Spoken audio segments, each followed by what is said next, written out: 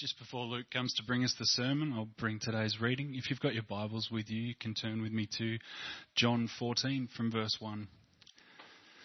Or feel free to follow along on the screen. Do not let your hearts be troubled. Trust in God. Trust also in me. In my Father's house are many rooms. If it were not so, I would have told you. I am going there to prepare a place for you. And if I go and prepare a place for you, I will come back and take you to be with me, that you also may be where I am. You know the way to the place where I am going. Thomas said to him, Lord, we don't know where you are going, so how can we know the way? Jesus answered, I am the way and the truth and the life. No one comes to the Father except through me. If you really knew me, you would know my Father as well. From now on, you do know him and have seen him. Philip said, Lord, show us the Father, and that will be enough for us.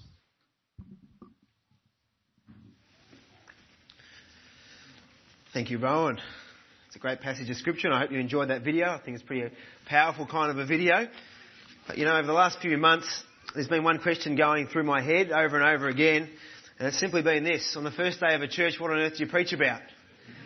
You'll be glad to know that I've come to a point of deciding what I'll share on today. And as I prayed about it, which is a good place to start, I felt like God laid on my heart that I need to talk this morning about vision and the vision that God has given us as a church. Now, for those who know me for a while, you won't be surprised by that. I'm often someone who talks a lot about the importance of vision. In fact, I think I drive people nuts sometimes talking about it so much. I think Lee and maybe Ash would probably attest to that from my time on the diaconate at Beaconsfield.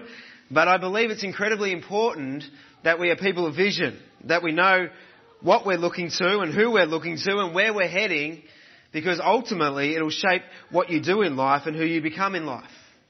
Vision will shape every decision.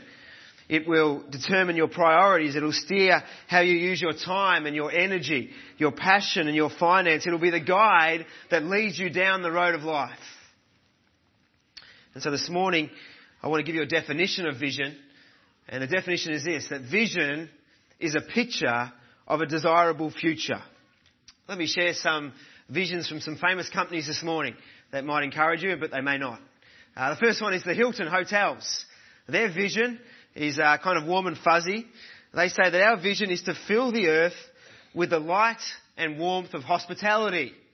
It's a lovely vision, isn't it? It will cost you an arm and a leg to use their hotels, but you will leave with the warm and fuzzy feeling of the light and warmth of hospitality. What about Reebok? I really was inspired by this vision this week as I read it.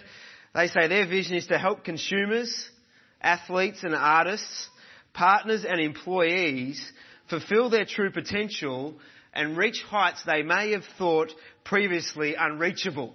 I thought that was really inspiring. I thought to myself this week, perhaps I'll go and buy myself some Reebok pumps. And this Thursday at basketball, I'll be able to dunk for the very first time because that is what has always been unreachable. And they're promising me that now it'll be reachable. And so Adam plays in my basketball team and he'll be very excited to know that this Thursday night I plan to dunk. You'd be surprised by my immense height that I haven't dunked before. But this Thursday you'll be in for a treat as you watch me soar over people and dunk the basketball. Harley Davidson.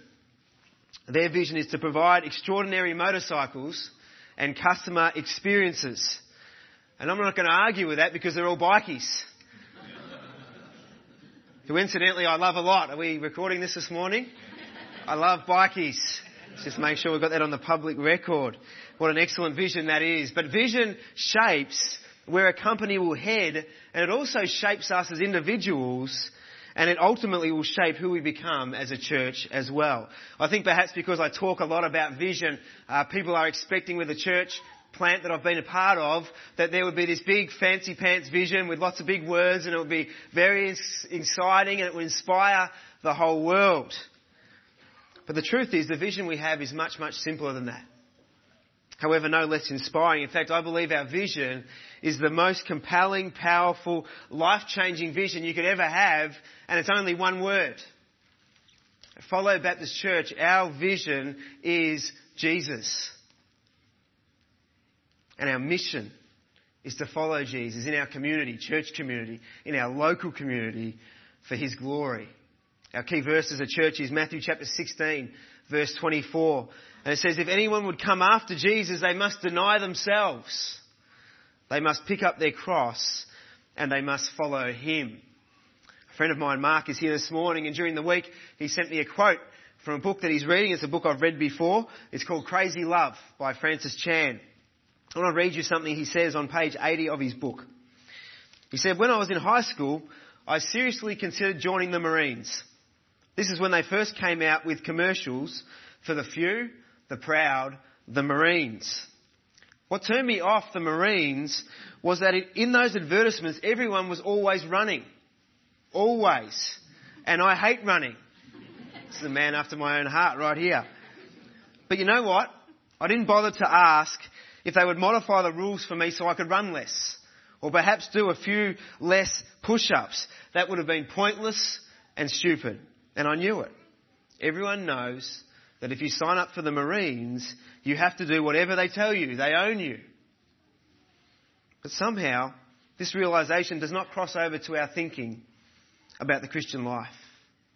Jesus didn't say that if you wanted to follow him, you could do it in a lukewarm manner. He said, take up your cross and follow me.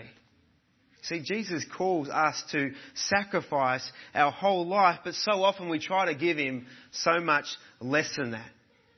But if Jesus is not the centre of all we do as a church, if he is not the focus, if he is not the vision, then we might as well pack up the chairs now, close the doors and go home. You know, when people come to follow Baptist Church, I don't want them leaving this place going, wow, what an awesome church. I want them leaving going, wow, what an awesome, incredible Saviour. Jesus Christ is amazing. And he is our vision. Because the truth is this, that Follow Baptist Church won't actually change anyone's life.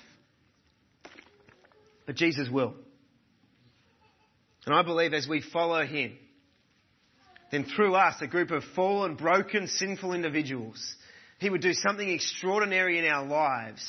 And he would use us to have a huge impact in this community for eternity. And that is great, isn't it? I mean, it's so exciting. I get so excited to think that God would take you and he'd take me and he would use us for an eternal purpose. There's nothing greater than that. There's no greater mission. There's no greater vision than Jesus Christ. That's why we exist, to follow Jesus and to lift him up in the Officer region and beyond. You know, a few weeks ago, a friend of mine was running a competition on Facebook.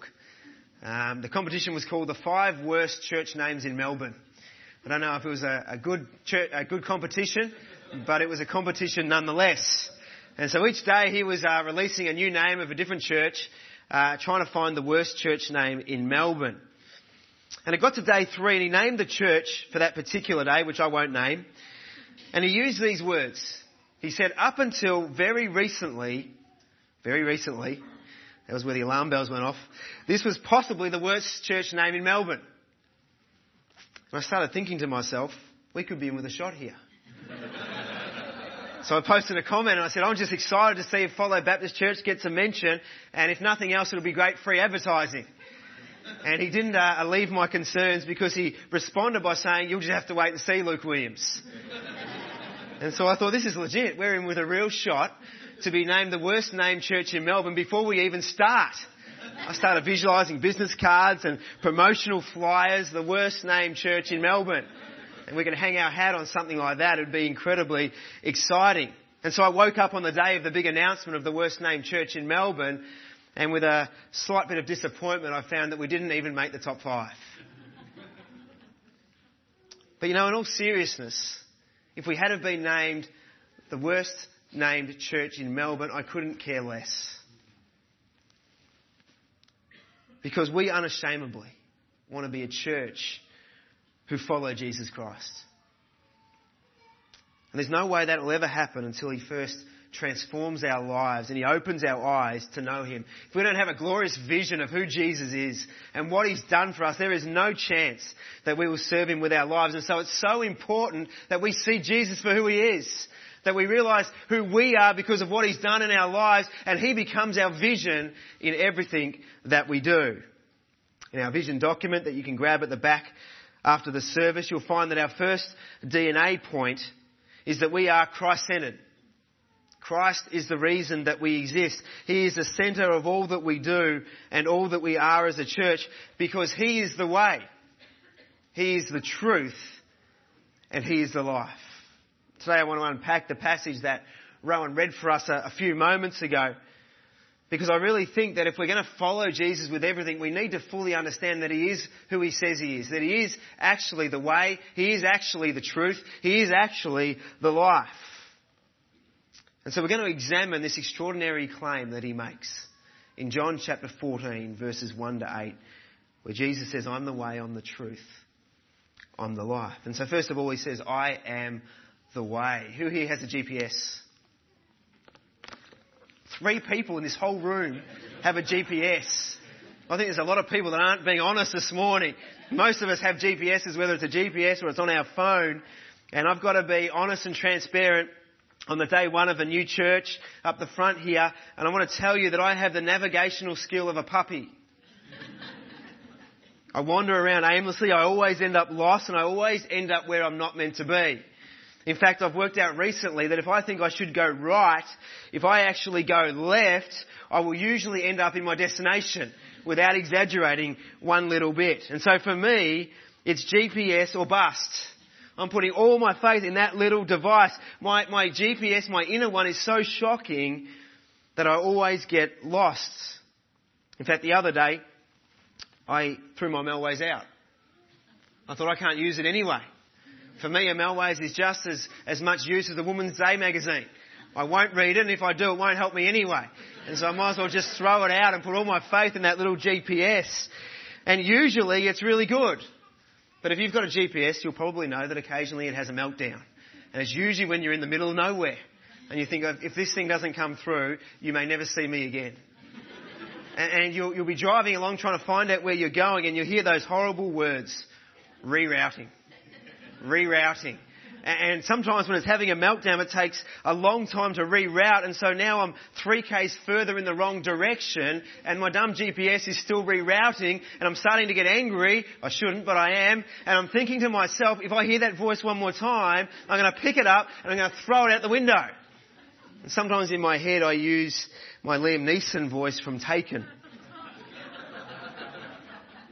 And I think if you give me the correct directions, that'll be the end of it.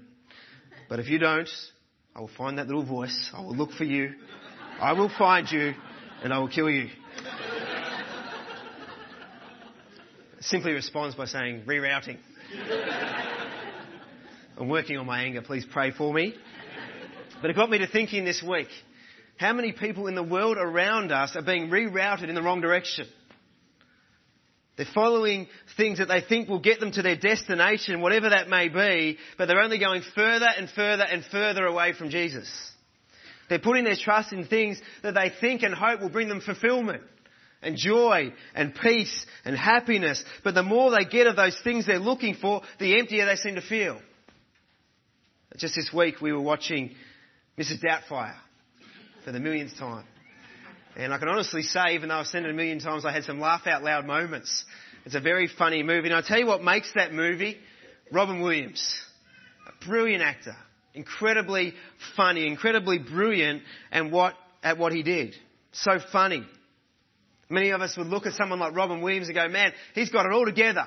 If there's a definition of success, if there's a definition of having it all, then surely Robin Williams would be one of those guys we would look to and go, wow. So much to admire. He's got fame and fortune. He's got family and friends. He's popular. I mean, people right across the world just absolutely love him. And yet it became clear that despite all that he had, it just wasn't enough. It just didn't bring him what perhaps he thought it would. He was lonely, isolated, sad, depressed, ultimately taking his own life. What a waste. What a tragedy. The thing I love about church is sometimes we step into the gap when people are in that place, when they're broken and hurting and struggling. As a church, we step in and we reflect Jesus Christ and we make a difference and they find community. And it's one of the things I love about the church, to see people transformed. But the thing is this, that there are many things in this life that will claim to be the way. Fame and fortune, relationships, sex, popularity, even other religions, they grab our attention. They wrestle for our affection.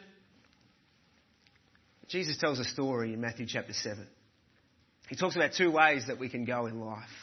He says one is a broad road. And it looks really exciting. You know, there's so many promises on that broad road, and most of the world are going down the broad road, and it looks like there's neon lights and there's promises of joy and fulfillment and happiness. And the devil stands at the mouth of that broad road and he says, come this way. You can have everything. Come down this road. This is where life is. But Jesus said on the broad road that most people throughout history are travelling down, he said the broad road only leads to destruction. But he says there's another way you can go. He said it's not a broad road. It's more like a narrow path. It doesn't look quite as exciting from the outset. It looks kind of challenging. It looks like there's not many people going down the narrow path. It looks like we'd have to step out in faith to go down that path. But Jesus stands at the mouth of that path. He says, I am the way. And if you come down this path, it won't lead to destruction. It'll lead to life. But only a few people find it. Jesus said, I am the way.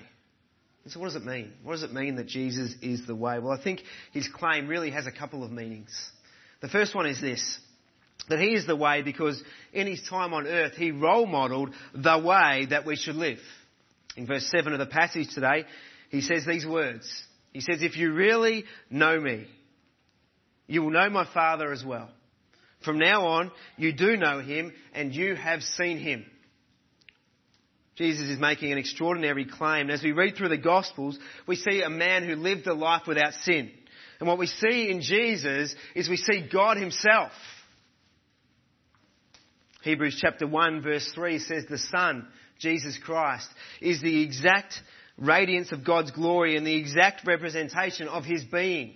And so when we look at the life of Jesus, we're seeing God. And in Jesus' life, he shows us what true humanity should look like and what Adam and Eve would have looked like before they sinned and fell in Genesis chapter 3. But as we look to Jesus' life, not only do we see what true humanity should look like, but we get a glimpse of what the future will be like for us. Jesus himself is a vision of a desired future. 1 Corinthians chapter 15, the Apostle Paul says that when Christ returns for his people, he says, in a flash, in the twinkling of an eye, we will be transformed to be made like him. And so in Jesus we see a vision of our future. But in the meantime, it'd be fair to say we wrestle with sin. I mean, I can pretty much guarantee you I won't get through the rest of the day without doing something wrong. And if you do, you're better than me, but I'm sure you're not.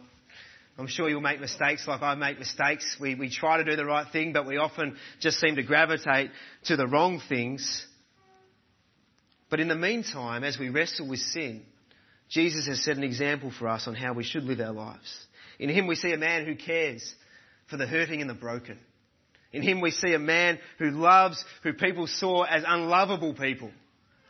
In Jesus we see someone who sought to save the lost, someone of incredible mercy, unspeakable compassion and kindness, unconditional love, a man who stood for truth, who wasn't afraid to speak up when things were wrong, a man who was a man of justice, a man who was absolutely genuine, a man who was transparent in every way, a man who sacrificed for those around him for their benefit, a man of prayer, a man who listened to his Father in heaven. And so as we look at the life of Jesus, we see the way that we should live. Interestingly, in Acts chapter 11, we read that in Antioch, for the first time, followers of Jesus were known as Christians. Now, thousands of years later, we still identify as Christians. We call ourselves Christians and we identify in that way. And it's a word that we're all familiar with. But prior to that one mention in Scripture of the followers being called Christians, prior to that and also again after that, they actually weren't known as Christians. They were known as something else. They were referred to as followers of the way. Sometimes they were just called simply the way. And what really stands out to me from this is that people looked at them and straight away they identified them with Jesus. Straight away, they knew that they were following in the footsteps of their Saviour that had gone before them. Straight away, the characteristics of Jesus' life were so obvious that people knew that they were people of the way. They were followers of Jesus. Sometimes I wonder, how different are we to the world around us? When people look at us, is there anything different about us? I'm not talking about weird, wacky, judgmental, different. I'm talking about people who are radical in love. Radical in embracing people, radical in reaching out with the good news of the gospel.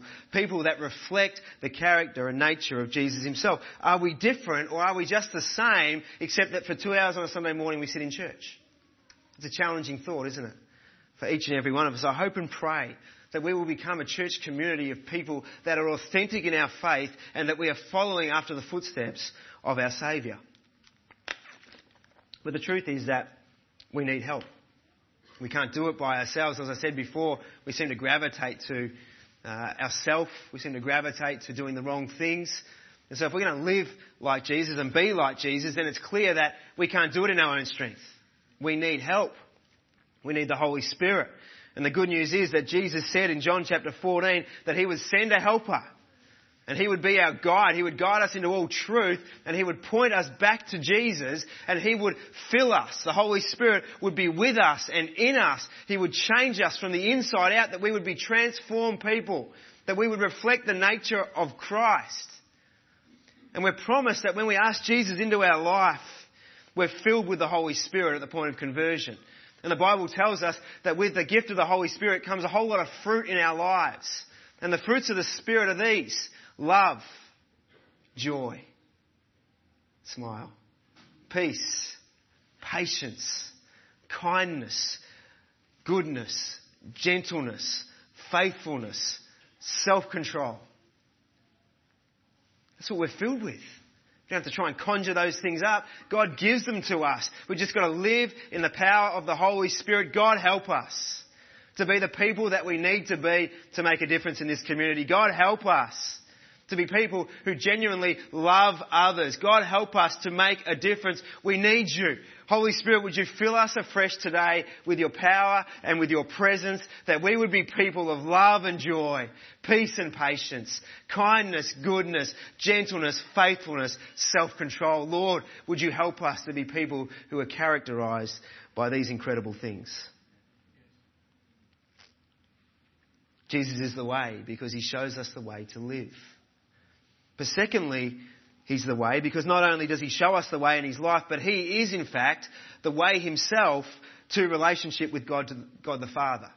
In verse 6 of the passage today, he makes another staggering claim. He says, "No one comes to God the Father except through me." It's a pretty exclusive kind of a claim. A pretty bold claim, but we believe it's the truth. Why do we need Jesus to get back into relationship with God? Because ever since Adam and Eve sinned in the Garden of Eden, we've been separated from God. You saw it in the video this morning.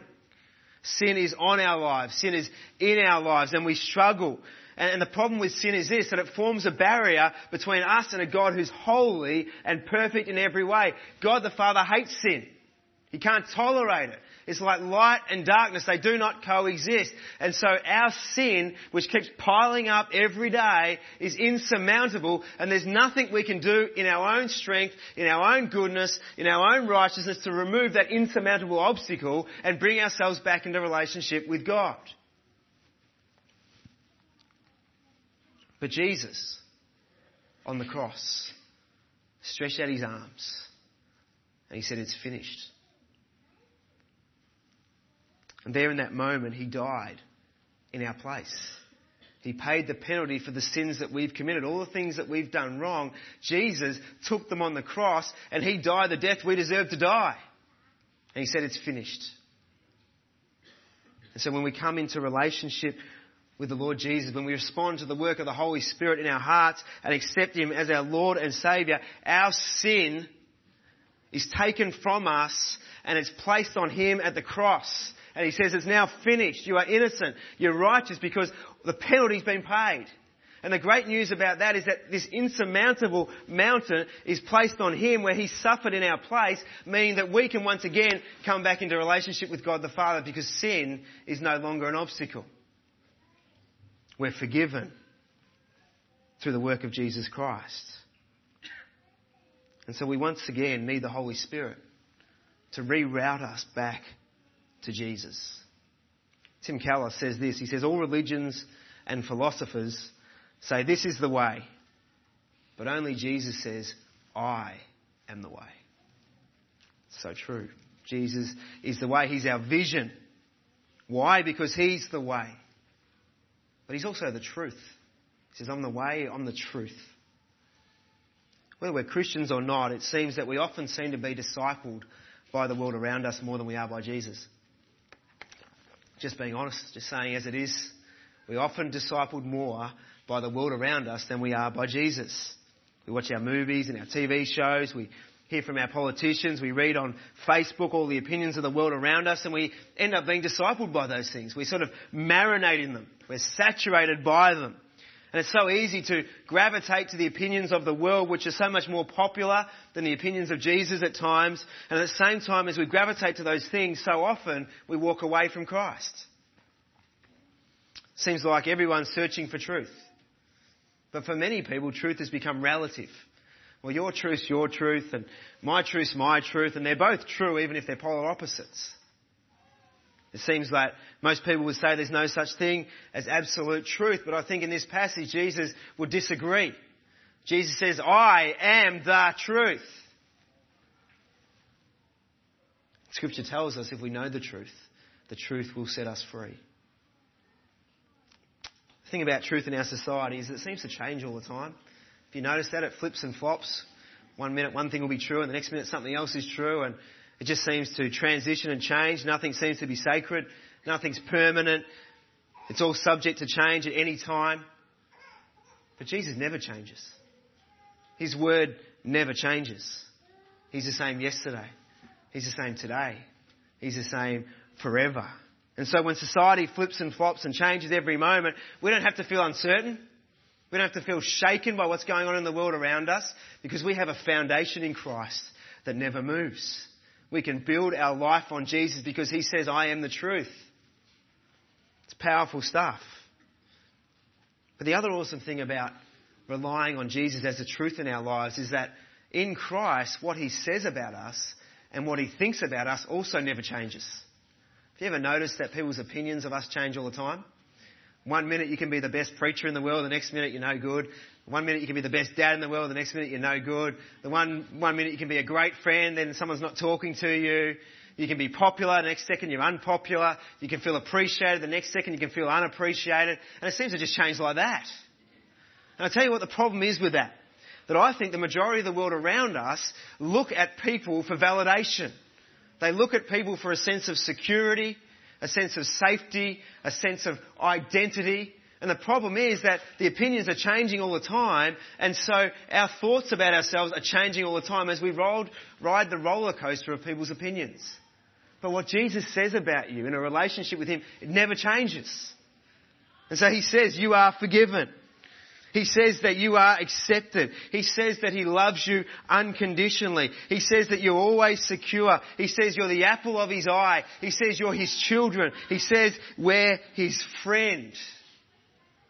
Our vision is Jesus. Why? Because He's the truth. And we can bank our life on it. Finally, Jesus says, I am the life. I am the way. I am the truth. I am the life. Scripture tells us that the wages of sin is death. And so when Jesus makes this claim, He says, I'm the exact polar opposite to that. I am life. And life abundant. You know, one day each and every one of us, I believe, will stand before the throne of God and will come before Jesus the judge. 2 Corinthians chapter 5 tells us that we all must appear before the judgment seat of Christ, so that each of us may receive what is due to us for the things done while here in the body on earth, whether good or bad. And I think when we stand before Jesus one day, there's going to be two questions that we're going to have to answer. The first question is this: have you ever sinned? Well, I think it doesn't matter whether you're Mother Teresa or Hitler. It doesn't matter whether you're an ISIS terrorist or the Good Samaritan. You can only give one answer. The answer is yes, I have sinned. The Bible tells us that all sin and fall short of the glory of God. All of us have sinned. The second question we'll have to answer. This time you'll have double the amounts of answers that you can give. Double the amount of responses. The second question is this. Have you accepted Jesus Christ as your Lord and Saviour? We've now got two answers. It's either yes, I have.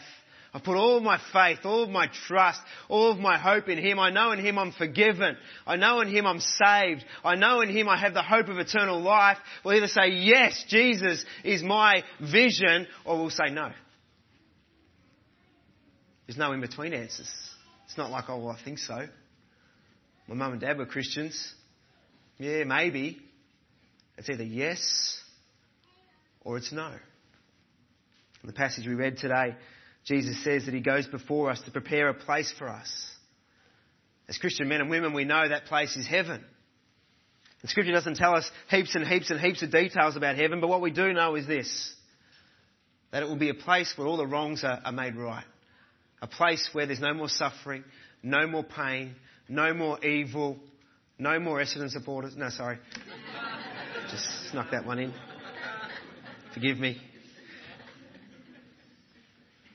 All the wrongs will be made right. It'll be a place of perfect peace. A place of endless joy. A place where we will enjoy relationship in the presence of our Almighty God who loves us and who saves us through Jesus. And when we stand before Jesus one day, we can look to the things of this earth, of this life, but the truth is they won't make a scrap of difference. We can't point to our career. We can't list our achievements. We can't point to our own goodness, our own righteousness. We can't list our good deeds. Well, I did this, and this. We can't rely on our bank account, which is a relief. We can only put our trust in Jesus. That's why He must be our vision, individually and as a church. He gives us a picture of a desired future. He's our hope. He's the way. He's the truth. And He is the life. Let's bow our heads, and I'd like to close in prayer. I don't always do this, but this morning I don't know everyone here, and I've talked about Jesus making some incredible claims that He's the way, the truth and the life, that no one comes to relationship with God except through Him. And so today I feel a burden to at least give opportunity to people. If you're here today, just while every head is bowed and every eye is closed, if you're here in this place this morning and you've never accepted Jesus Christ, if you believe one day if you'll stand before God your answer would be no, then today I want to give you opportunity to respond to what God may be doing in your heart this morning. Because you can leave this place knowing that your answer one day would be yes. He's my vision. Yes, I put my trust in Him. Yes, I know I'm forgiven in Him. Yes, I know I'm in relationship with God because of Jesus. So when I was looking around this morning, if you're here this morning and you'd like to put your faith in Jesus for the first time, or perhaps you've wandered away and you want to come back to Him this morning, I'm going to invite you, while no one's looking around, just to lift up your hand and say, Luke, that's me. At the end of the service today, I'd love to pray for you. And I think this could be the greatest moment in your life. And so if that's you this morning, I just encourage you to lift up your hand and say, Luke, that's me. I'm going to prolong it this morning, but I don't want to skip over it either. Because this is the question and the answer that eternity hinges on.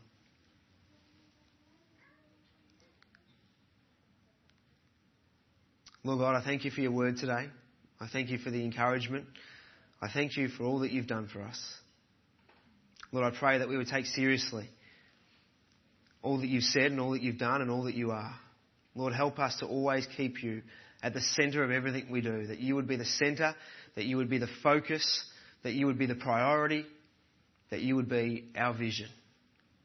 We pray this in Jesus' name. Amen.